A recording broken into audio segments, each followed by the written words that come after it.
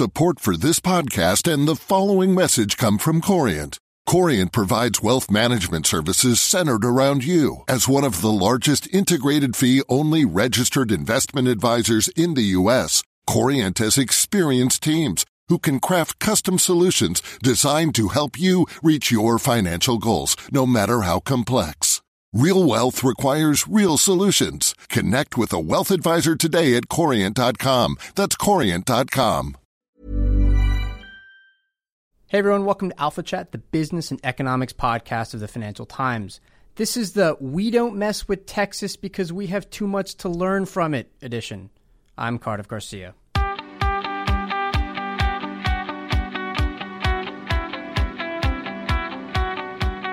On the show today, I'm joined by Erica Greeter, a journalist and author of Big, Hot, Cheap, and Right, What America Can Learn from the Strange Genius of Texas.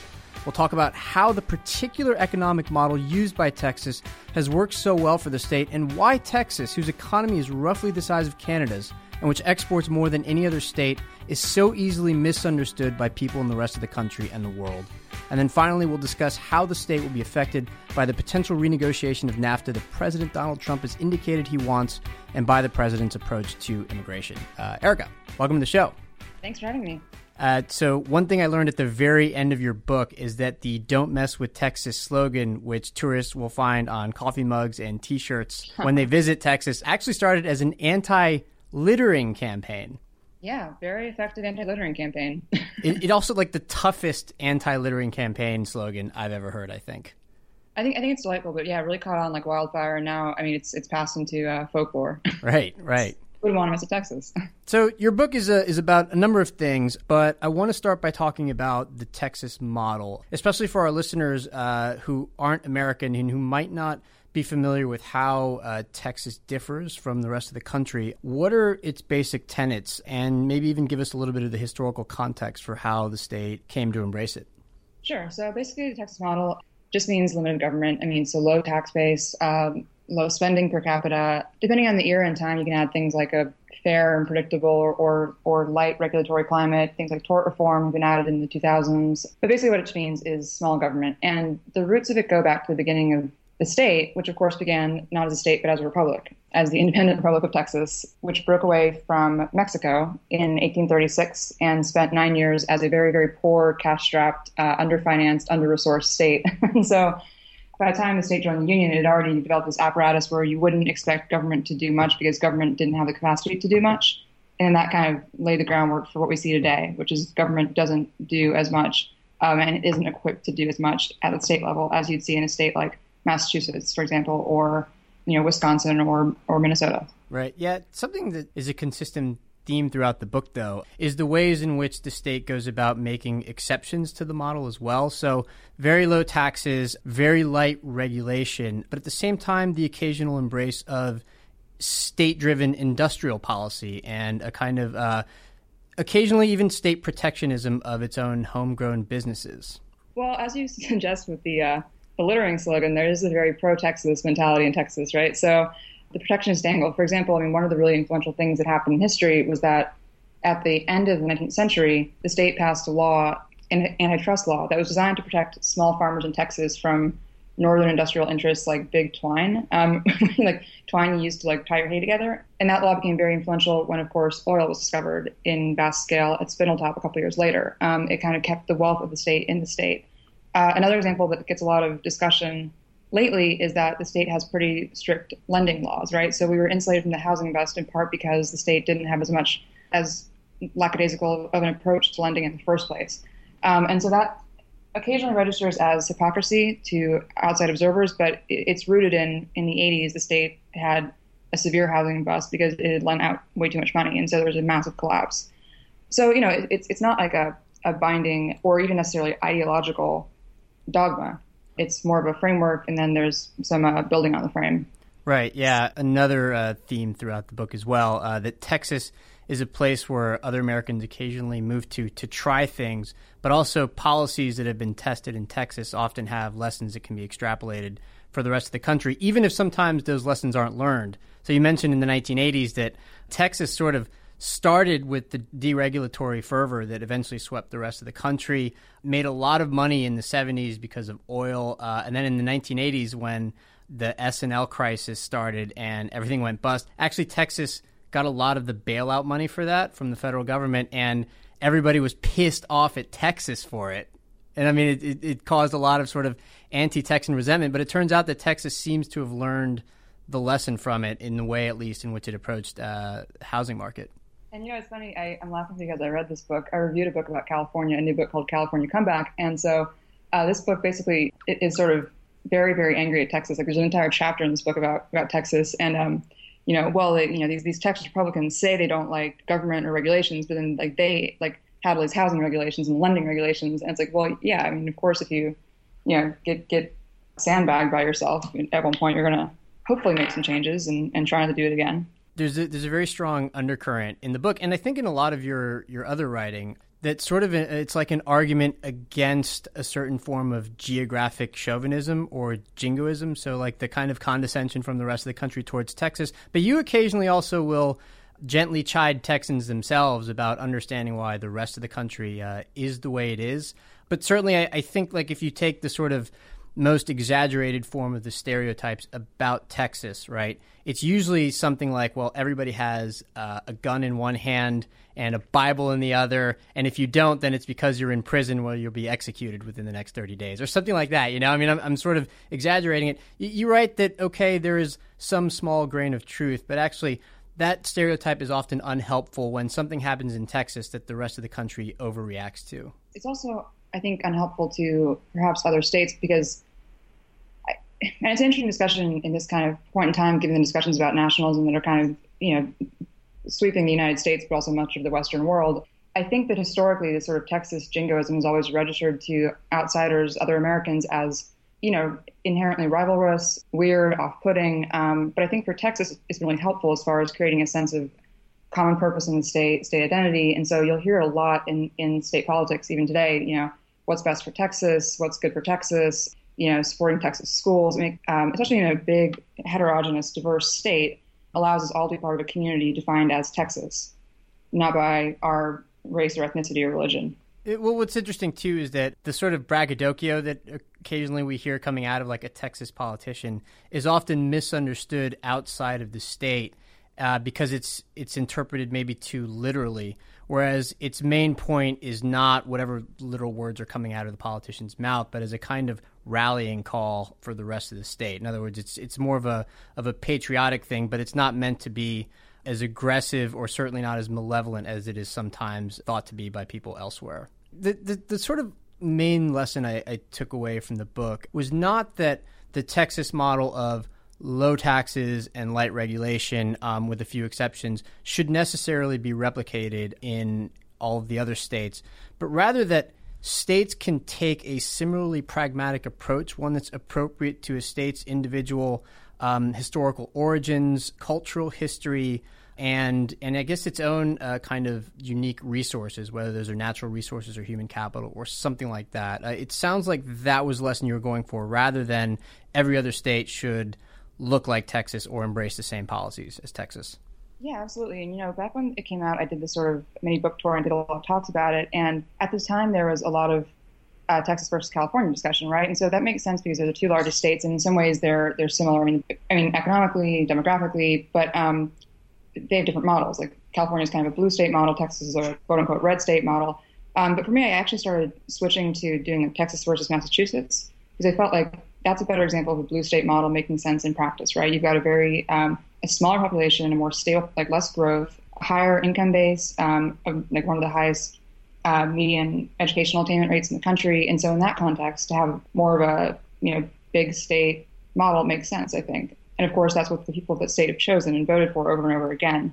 In a state like Texas, which is more poor, which is bigger, which has a bigger geography, bigger population, I think that the lean model is better because it allows for growth and evolution. There is I think another maybe more directly applicable lesson here too. Texas, and I didn't know this, has an executive branch that is constitutionally very restricted, and it's really hard to change the Constitution to give the executive branch more power. It strikes me that in the last couple of years, as a lot of people have become worried about what a candidate Trump might do as president, and now what a President Trump might do now that he's in the office, one of the sort of angles here that's maybe under-discussed is, well, why did we entrust so much authority into the executive branch in the first place? Maybe having the executive branch's hands tied, at least in some areas, would have been a good idea. Texas implemented this idea a very long time ago. It seems to have been very frustrating for some of the people who have in fact been the governor of Texas in the time since, and maybe some other legislators. But at the same time, it does have its virtues, doesn't it?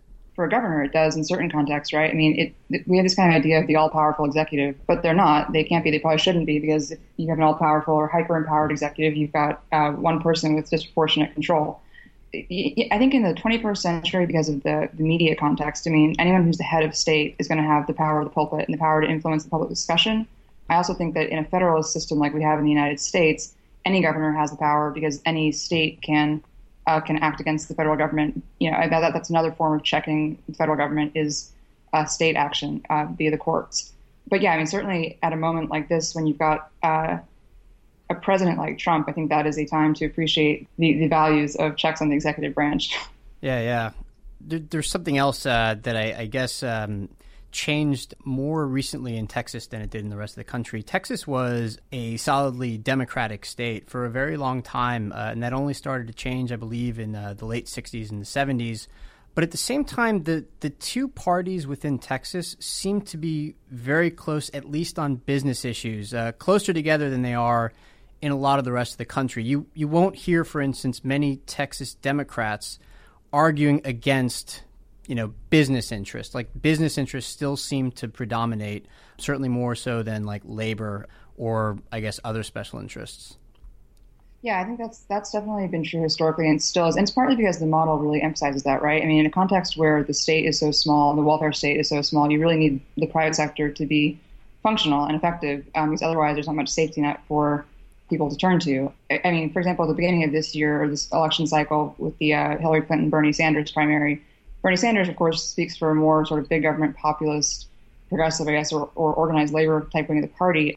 But at the outset, I was like, I don't even need to follow this primary in Texas. I mean, Clinton's going to win, of course, and she did by about 30 points in the Democratic primary. It was just that kind of Democrat is a much more natural fit for the Texas Democratic Party, Texas left. You've written a little bit about this before. You're not like immediately optimistic that, for instance, the state will turn blue, but you do think that there's a shift underway, and that part of the reason that shift is possible is because the two parties have been historically close together, but actually the Republicans have been shifting a bit to the right in recent years. Yeah, I've actually thought of this a lot lately, and it would be, this is not even really a partisan argument either way. I mean, historically, I've voted for both Democrats and Republicans. Sure, to be clear, I didn't mean optimistic because you yourself were a Democrat. I meant optimistic on behalf of the Democrats, that you thought this would be the outcome. Right, and it's actually, I am optimistic about, I think that my takeaway, and again, this is reinforced, I think, by this year, is that it's really, really good to have both parties be the best party they can be, right? In a two-party system, I mean, if either party can be in power, you want both parties to be functional and thriving.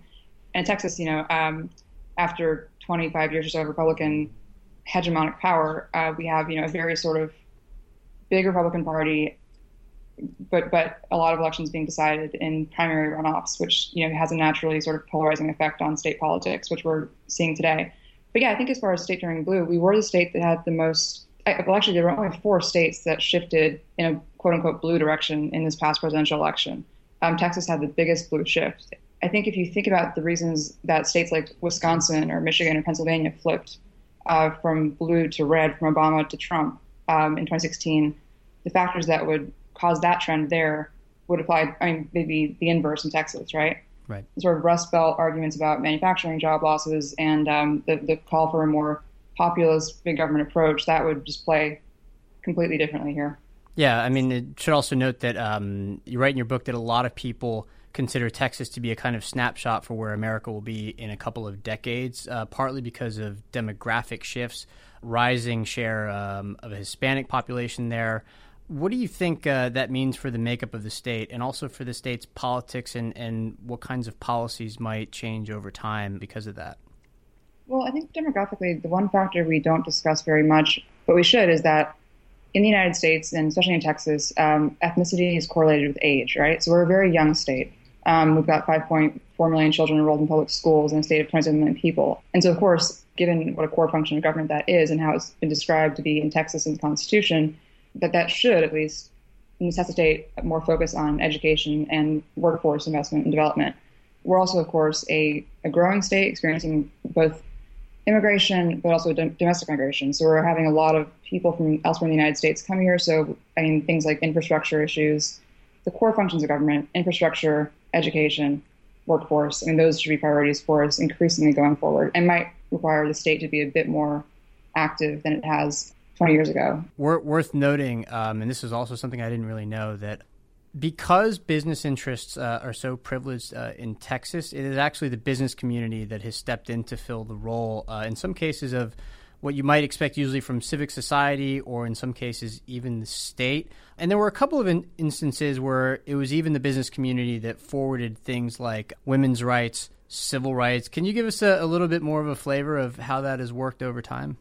Well, sure. So one thing I would point it to right now, and historically it's been true, is education, right? I mean, the business community, for obvious reasons, has a vested interest in an educated workforce, and it also does have this kind of civic mindset that, you know, I don't mean to be naive about, and it's not a universal trait of Texas business, but you do see it, I mean, in things like H-E-B, like a large grocery retailer, you know, investing a ton of money into advocacy groups that will support public education. You also see it in kind of communities, right? So there's been a sideline for business communities in cities like Dallas and Houston to be primary supporters of the arts and culture infrastructure, which the state itself wouldn't really make much room for in its skeletal budget. And then more recently, I mean, issues like water, for example, which, you know, building on our water infrastructure, that's the kind of issue that in a political context doesn't get much attention or elicit many, you know, letters from constituents and calls from voters. It's not like a high profile or visible issue, but it's one that is, of course, important to the long-term future of the state. And so on issues like that, when they're being discussed, it's often because the business community has been proactive in going to the legislature and saying, hey, we actually need you guys to focus on this. In your book, I think you at one point cited the economist Tyler Cowen, so I will do the same thing. In one of his books, he made the point that you know, a lot of people like to argue that people in some red states are often voting against their own interests because a lot of them would have a stake in, for instance, a Democrat enacting some kind of redistributive policy, and that they would be disproportionately benefiting from it. So they make the argument that people are arguing against their own interests.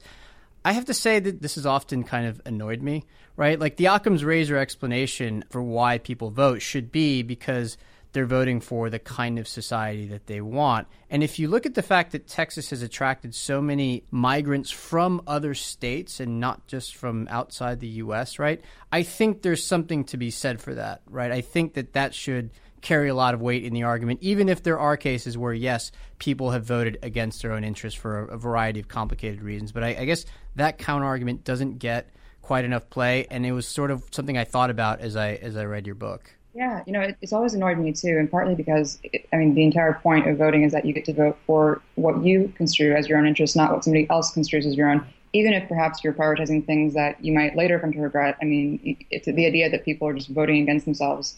It's a bit patronizing. And in Texas, of course, it wasn't true. If you look at like the data about the state in the past 15 years, we've seen economic growth, job creation across every income quartile, across every industry sector, across all regions of the state, even at a time when, for several years, the rest of the nation was seeing the exact opposite. So to me, I think that if you were living in Texas during this past 15 years, and things would have been going pretty well for you, you wouldn't have experienced the, adverse effects of voting against your quote unquote own interests. You would have actually seen your schools getting better, your state getting better, your job opportunities getting better. Whether that can continue, we'll see. But if it doesn't continue, then we'll see a change.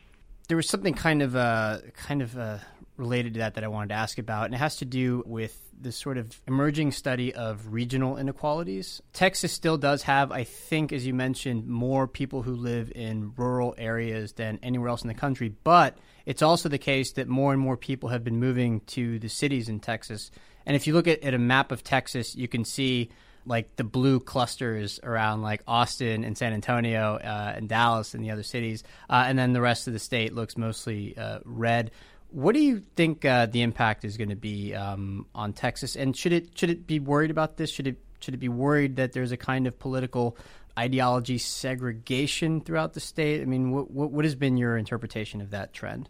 It's been an interesting one to watch. I mean, certainly if you go somewhere like West Texas, which has a very distinct regional culture and identity and interesting politics, I mean, my friends from there have been in an interesting they've had an interesting vantage point on this year's election cycle or the last year's election cycle, partly because, there is sort of a blue dog Democrat tradition in places like West Texas. But that it's been kind of challenged or questioned in interesting ways by Trump's version of populism, which is not really the same as they've historically supported.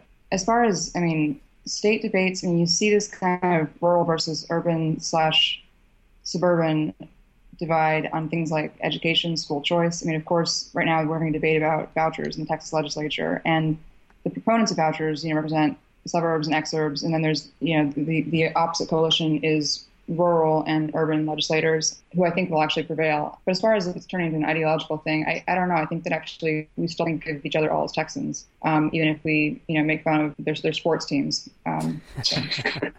Okay, so how about if we talk about a couple of contemporary political topics then? I want to start by talking about immigration before we talk about trade and NAFTA. I saw a headline from the Houston Chronicle the other day, and I couldn't click through the article because they have a very stiff paywall.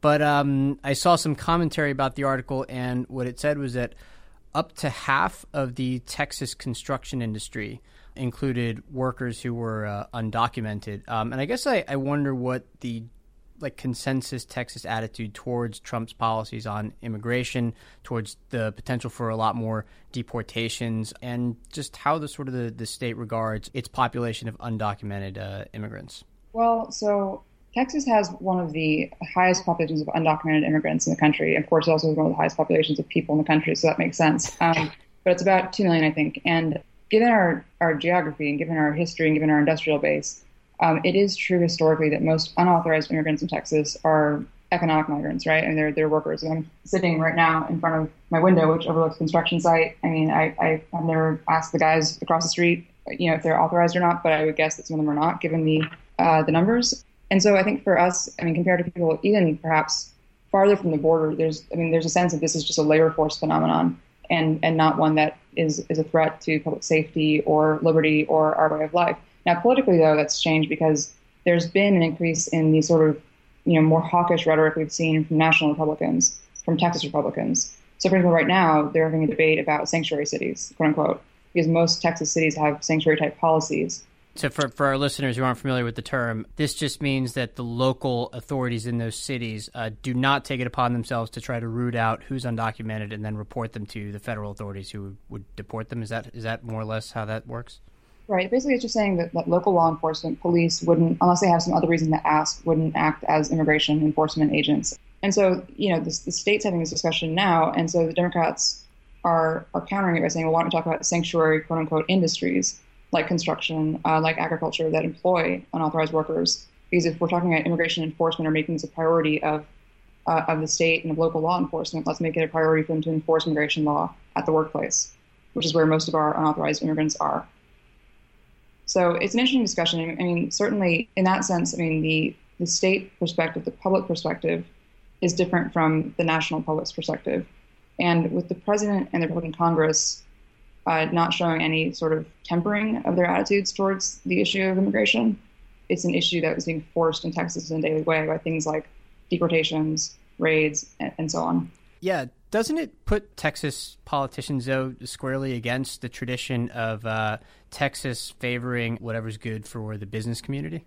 Yeah, and also it puts Texas politicians, the state leaders, in a position of going against tradition of being pro-Texas. Putting Texas first, right? So there's this conflation now of Texas Republicans and national Republicans, which, doesn't necessarily mean they're espousing ideas that are contra state's interests. But for somebody who's been used to seeing Texas Republicans say, we're not the same as every other state. We're Texas, we're a unique state, and we will say so if necessary.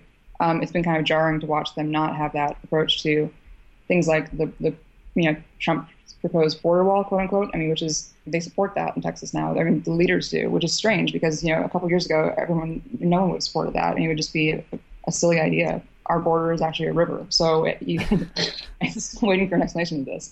Right. Yeah, I should note for our listeners who don't know, of the roughly 2,000 miles of border that the U.S. shares with Mexico, I think about 1,200 or so of those miles are along the Texas border.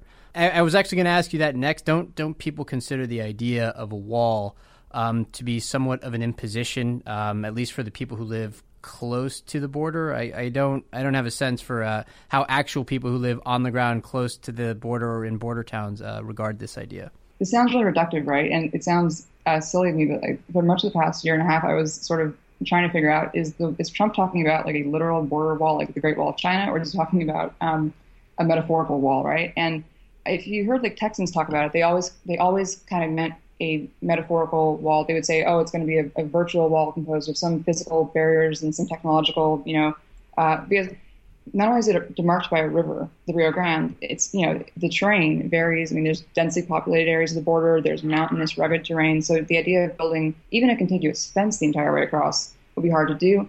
And it would be intrusive because you do have people who live like directly on the river. You've got towns that are right on the river. So as it stands, we have some areas where there's some sort of fencing or physical infrastructure just to separate, and there's of course ports of entry, but you also have areas where there's branches that border the river. And so the amount of eminent domain action that you would need to use to take private property to build a wall, I mean, that in itself is going to be a huge issue in Texas because people are going to rightfully object to their property rights being infringed that way. This might be a simplistic question, but I mean, aren't the Republicans in office in Texas worried that they're going to start getting voted out if enough people start to complain about this and start to realize what a pain in the ass it is? I guess the reason that they are not, or that they would not be worried, is that the Democrats have been so far back in recent cycles, right? So in 2014, the last time we had statewide elections without a presidential race on the ballot, the Republicans who ran statewide won by about 20 points. So a pretty healthy margin, right? Which creates some buffer from voters who are getting angry about things. But I think that looking back at this election, I mean, Republicans did not expect Trump to win, right? Nobody did. And the polling was clear. Like the fact that he won, he was surprised to have won. And so, they had this sort of buffer, and leaders like the governor of the state, Greg Abbott, the lieutenant governor, Dan Patrick, supported Trump, but are now, on the record as having supported his policies and his agenda. And they're being asked to support it actively because a lot of his policies and agenda directly affect Texas. And so I think if you're a Texan and you're thinking about a border wall going up, deportations at the border, families being broken up, NAFTA being renegotiated or perhaps repealed, I mean, these are things that would adversely affect the state and which your leaders nominally supported. So it's an interesting time politically in Texas, too. Yeah. I should note that yesterday, or Monday by the time people hear this, earlier in the week, you were live tweeting a meeting of the Texas State House of Representatives that was all about NAFTA. One of the points made that you communicated via Twitter was that if you combine the Mexican and Texan economies, it would be the sixth biggest economy in the world. And you also noted that the entanglement of supply chains is such that 40% of the value of Mexican exports to the U.S. include some component that was originally made in the U.S. and was exported to Mexico first. I might be a little bit off on my numbers, but the point is that it's not so straightforward as we sell Mexicans some things and the Mexicans sell Americans some other things, that this is actually something that to unwind would be massively complicated and massively disruptive. Oh, massively. And, it was the whole hearing. It was actually a hearing by the Texas House International Trade Committee. And so it's interesting because we don't quite know what policies Trump will pursue exactly, but we know what he said in the campaign trail, right? And we know what the history of the state is and what its economic integration with Mexico is as it stands. And so you think about a scenario where Trump wants to build a border wall, wants to pay for a border wall with 20% import tax, which would, of course, have very severe effects on Texas, which are our largest trading partners, Mexico. But then also Texas could then further face, the impact of potential retaliatory tariff from Mexico on things like agriculture. The potential, if Trump pursues his stated plans, is actually pretty dire for the state economically. To relate a personal anecdote, a couple of weeks ago, I moderated a panel about the Mexican economic and political outlook. And one of the points that the panelists made was that actually the problem with renegotiating NAFTA isn't just limited to the economic damage, which wouldn't be insignificant, but there are still WTO rules to back it up. So it wouldn't, it would be bad. But actually, it's also a political issue because NAFTA, in addition to securing trade patterns and things of that nature, also led to quite a bit of cooperation between the U.S. and Mexico on non-economic issues, on crime, on drugs, counterterrorism. And it also helped them establish how the two countries would trade with the rest of the world to agree on certain issues. So I guess I would imagine that this goes twofold for Texas and for its relationship with Mexico. So I guess I would ask you to talk about that, but also why do you think that Texas politicians aren't being as aggressively vocal about this as, say, politicians in California? And I bring this up only because, again, I saw an article about it that you tweeted to, that you linked to the other day. I mean, what would explain why the latter question, why Texas politicians aren't being as vocal about it, is that they're Republicans. I mean, it's just politics, right? I mean, they supported the president. For them to be vocal about the president now would require breaking with not only the president, but with their own past selves, because they all supported the president. And when they supported the president, I mean, there was this sense, you saw this from the party on a lot of issues, not just in Texas, but elsewhere, that, oh, he's being metaphorical, oh, he's joking, oh, he doesn't mean it, this is just sort of, he's not being politically correct.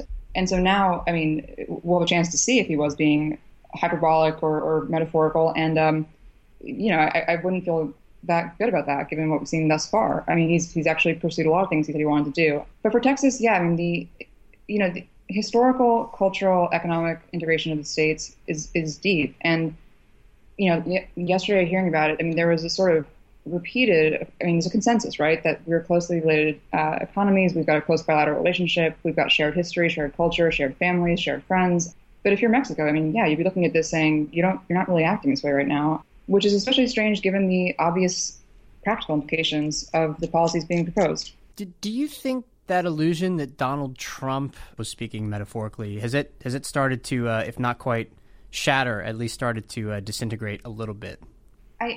I would hope so. And honestly, I'm not entirely sure, because I don't hear people saying that. I don't hear Republicans saying that. And I'm not sure if it's because they don't want to admit that or because they are kind of engaged in that interesting psychological motivated reasoning where you don't want to have been wrong, or you don't want to think about what it means if you were wrong. But I mean, certainly I think from Democrats I'm hearing that, but from Republicans much less so. What are you hearing? I mean, you're in New York. I mean, what's your sense there? I don't know. I honestly don't know. This is why I ask these questions, because I'm sort of probing through this myself. But I get the sense that disentangling those areas where Donald Trump is just trying to anchor everybody at a certain point so that eventually when something else is negotiated, it looks reasonable, even if it wasn't, right? Where it was just a sort of a delusion put out there, but as part of a broader strategy. Disentangling when he's doing that versus when he's just essentially saying, yeah, no, this is what I plan to do. Stephen Bannon told me this was a great idea because he read some pop economics book in 2011 that told him it was a great idea. And so, yeah, let's go for it, and it'll work or it won't work, but he actually intends to pursue the agenda. I think it's something that everybody's still trying to work out. I will confess that I myself haven't worked that out yet either, right? So I'm sort of skeptical about everything the guy says, but at the same time, I don't know when he's doing it just as some kind of a ploy, a persuasion tactic, versus when he actually means it. I haven't worked it out myself. And I think, it's difficult for all of us to work out because we can't read his mind. But my sense of it has always been that he's speaking from the gut, that he's not speaking with any reference to a real ideological framework or policy position, but he's kind of emotional, intuitive, reactive. And so then therefore it becomes important what his advisors, how they backfill that with the actual details. I guess one of the reasons, that so many of us are still grappling with this also, even though we've now been exposed to Trump for going on 2 years in a political capacity, is that in the campaign, it was a binary thing. He just had to be persuasive enough to convince enough people to vote for him. Now that he's actually in office, his persuasion tactics actually bump up against hard realities, right? And it's hard to sort of know how his administration will adjust to it because, as you said, it's not clear that it's not just all chaos all the time, that's just like that's his way of doing things, is to try to push the limits of extant institutions to see how far to see what he can get away with, and then he'll rein himself in. Or if it's not that strategic, it's just something where he's just kind of taking a slash and burn approach, and then he'll just insert himself into the devastation that follows. Part of what's interesting about it, or kind of adds to, I guess, the suspense and intrigue we're currently experiencing as a nation, is that since his party also holds power, since Republicans control Congress as well, and most of the states, or 2/3 of the states, his ability to sort of implement his agenda will depend on how it is received or whether people push back, right? So to your point earlier about the constraints we have in Texas on the executive, I think that, there's pros and cons, right? I mean, you want flexibility, but also at this kind of context, it's nice to think about a state where the guardrails are just that clear, where it's actually just hard for the government to do more than you can do, where the government is part-time. It provides, I think, some buffer against the potential for chaos and confusion. Erica, you're working on a new book. I am. What can you give us a little teaser on what it's about? It's like a book I've wanted to write for years. It's going to be super, super awesome. Super awesome, yeah, of course. Of course, Cardiff. And I think I haven't announced what it is yet, and so I'm not sure if I can. I should ask the publisher, but I'm really excited about it. I hope others will be too when it comes out. It's about a very interesting and iconic Texan.